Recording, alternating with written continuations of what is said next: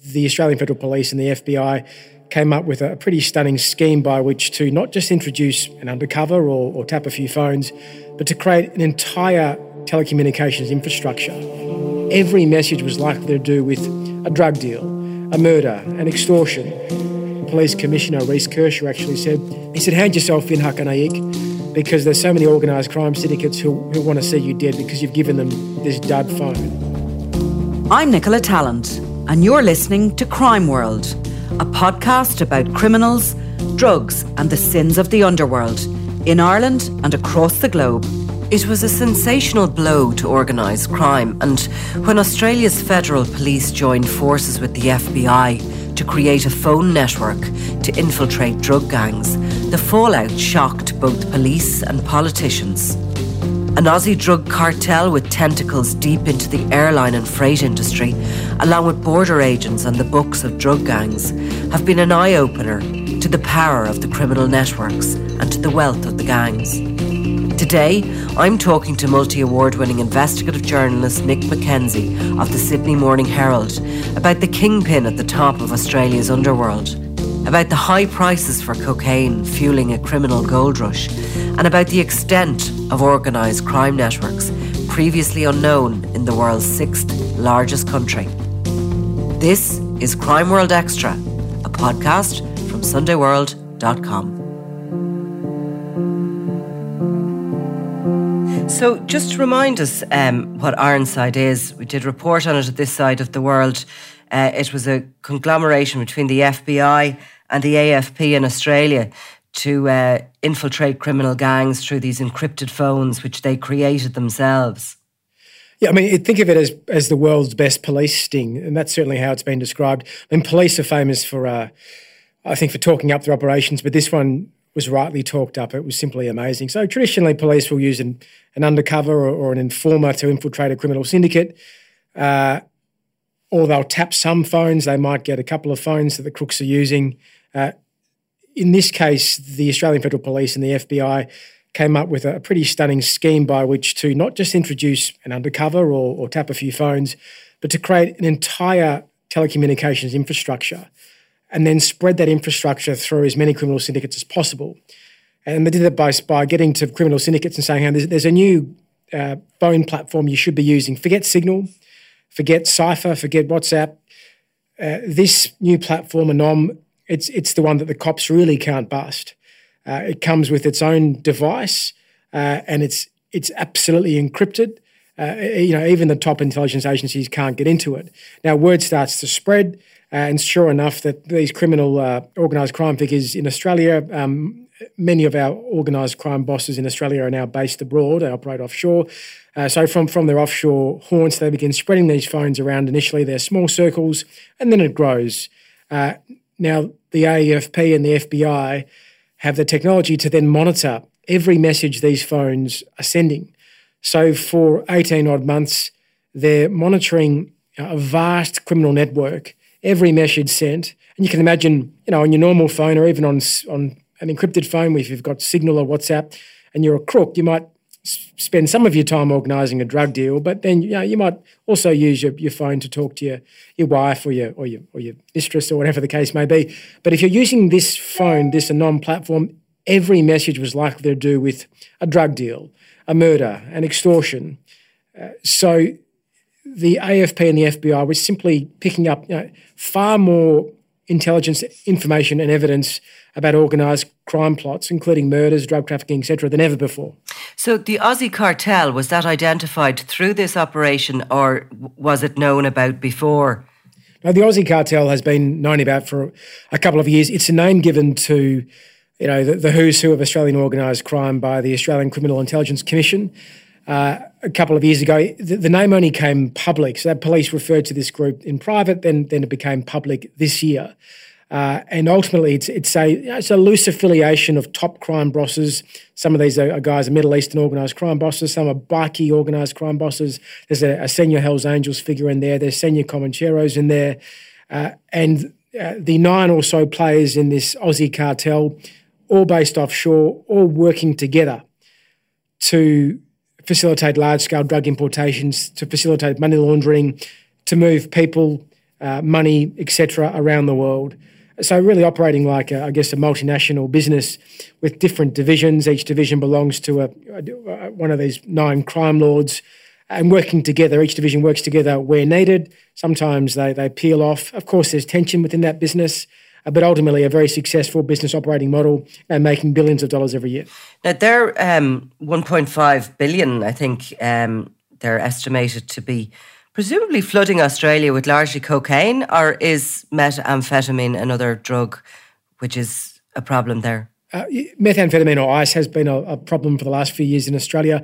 I think what we've seen recently is an increase in the amount of cocaine use. I mean, amazingly, cocaine use was spiking during COVID lockdowns. Now, you can't go out during a COVID lockdown in many parts of Australia, so it suggests that people were still using cocaine by themselves or, locked in at home. What it very much shows, though, as well, is that the supply chains into Australia, largely through shipping and air freight, were absolutely booming. Now, that makes sense. Lots of people at home, locked down in COVID, are ordering new pairs of shoes or whatever online, but there's still drugs being smuggled in really at exceptional rates. And again, Australia's price we pay here for cocaine, the market is extraordinary. So we mark up the price of cocaine more than any other market in the world. I think the latest figures released by police suggest cocaine per gram is at around $400 per gram in Australia. So the cost of purchase for the drug lords overseas, let's estimate $2, $10, but the markup is extraordinary. So there's a reason why the Aussie cartel is going to Australia to send their drugs, that we pay a huge amount for the drugs, and there's a huge demand. Yeah, it's 4 times the price of here in Ireland. In actual fact, some of our more enterprising criminal groups have attempted to fly drug mules from Dublin to Australia, a long way to go with cocaine in your stomach. But it appears to be worth it for them because of the price of cocaine on the streets, and some of that has been uncovered. You've been reporting about the infiltration of these drug gangs into airports, into Qantas, into Dubai Airlines, and into these freight companies. Are these all private companies, or is Qantas a state-owned airline? No, listen, some of the companies are privately owned. Some of them are listed on the Australian Stock Exchange or stock exchanges overseas. In the case of the Dubai National Air sort of cargo services, air freight services company, it's owned by the Emiratis, so the government entity over there. I think what's extraordinary, is the level of infiltration.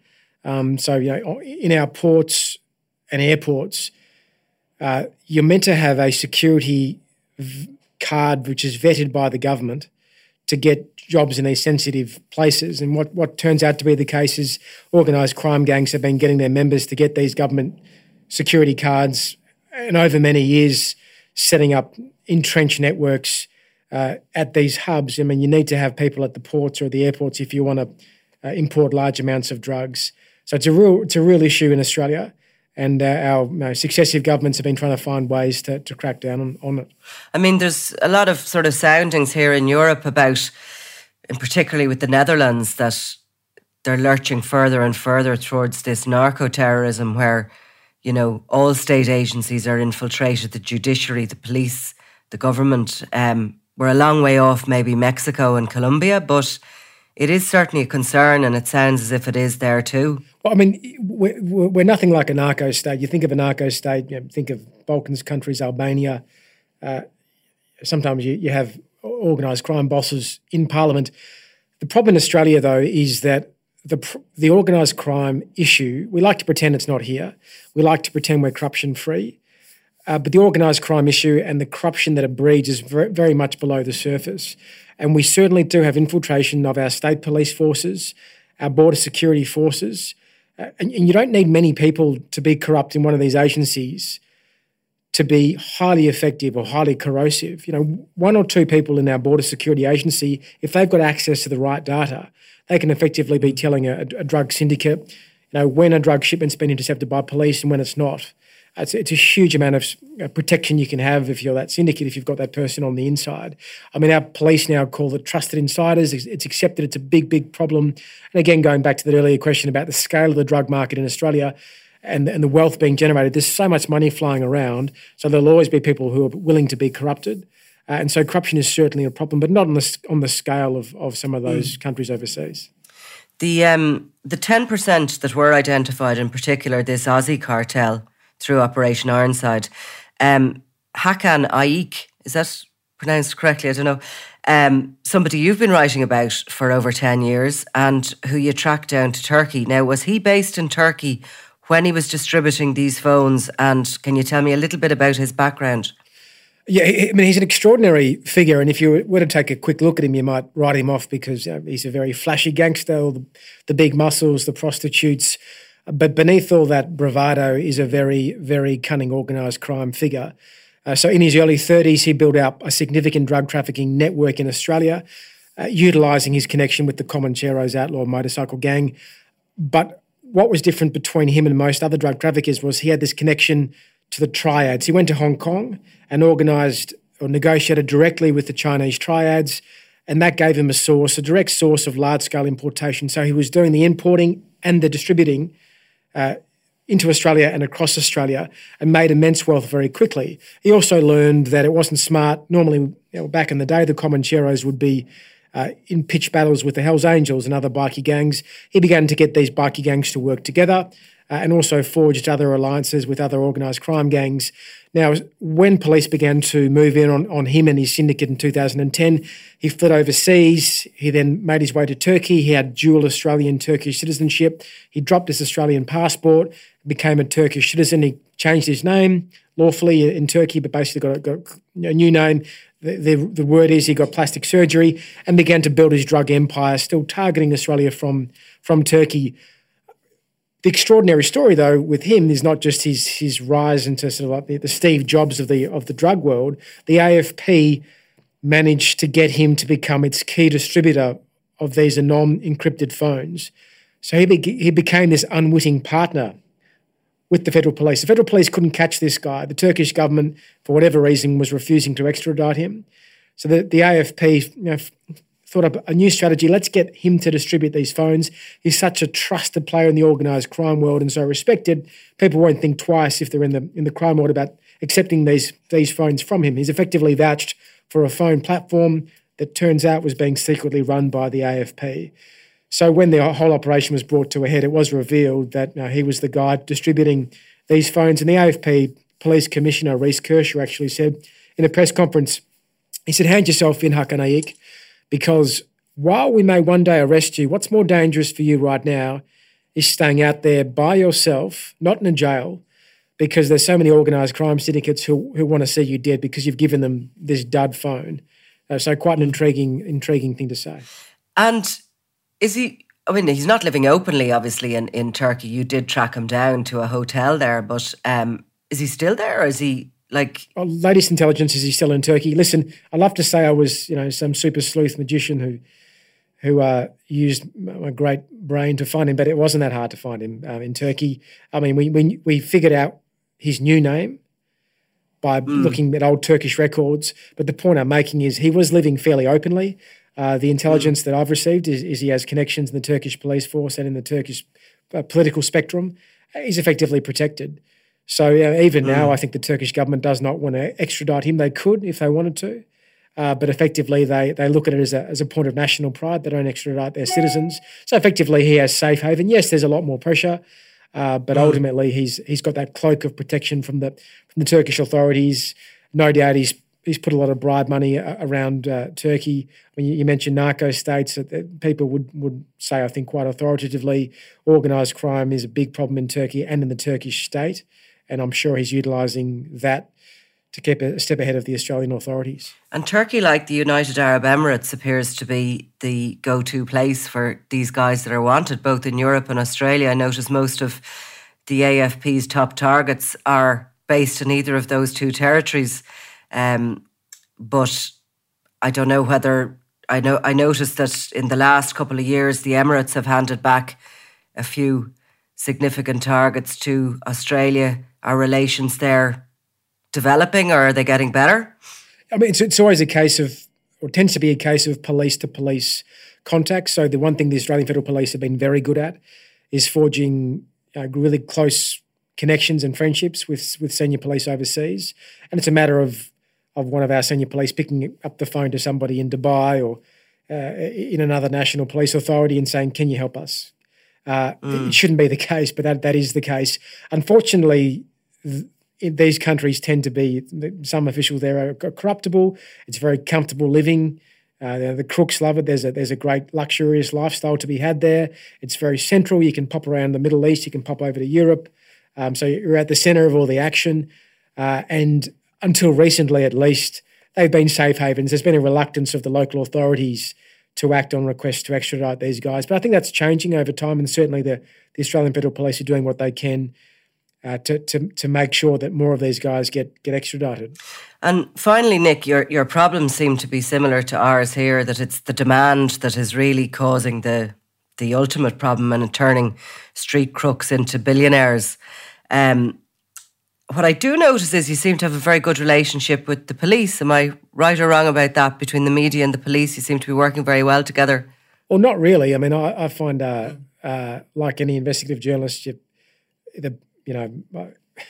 there's never open. You're rarely pushing on an open door. It's graft, but the best information I get's not from the senior police ever. It's from the detectives on the ground who are pissed off that the system's not working, who are pissed off that they're under-resourced, the laws are broken, and that there's often lots of rhetoric from the government or from the senior police about how great everything is. Where on the ground they're seeing significant organised crime and corruption that's flourishing.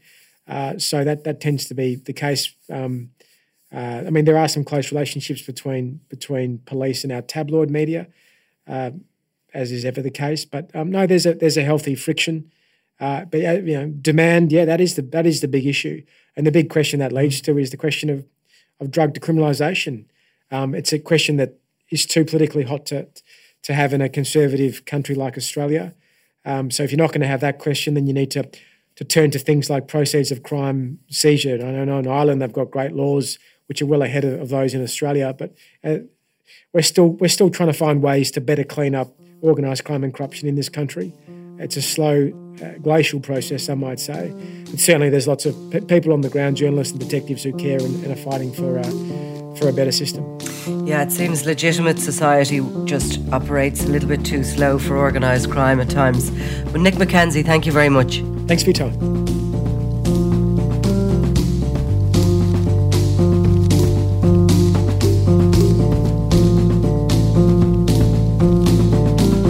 You've been listening to Crime World, a podcast from SundayWorld.com, produced by Ian Mullaney and edited by me, Nicola Tallant. If you like the podcast and love true crime, why not download the free SundayWorld.com app for lots more stories from Ireland and across the globe.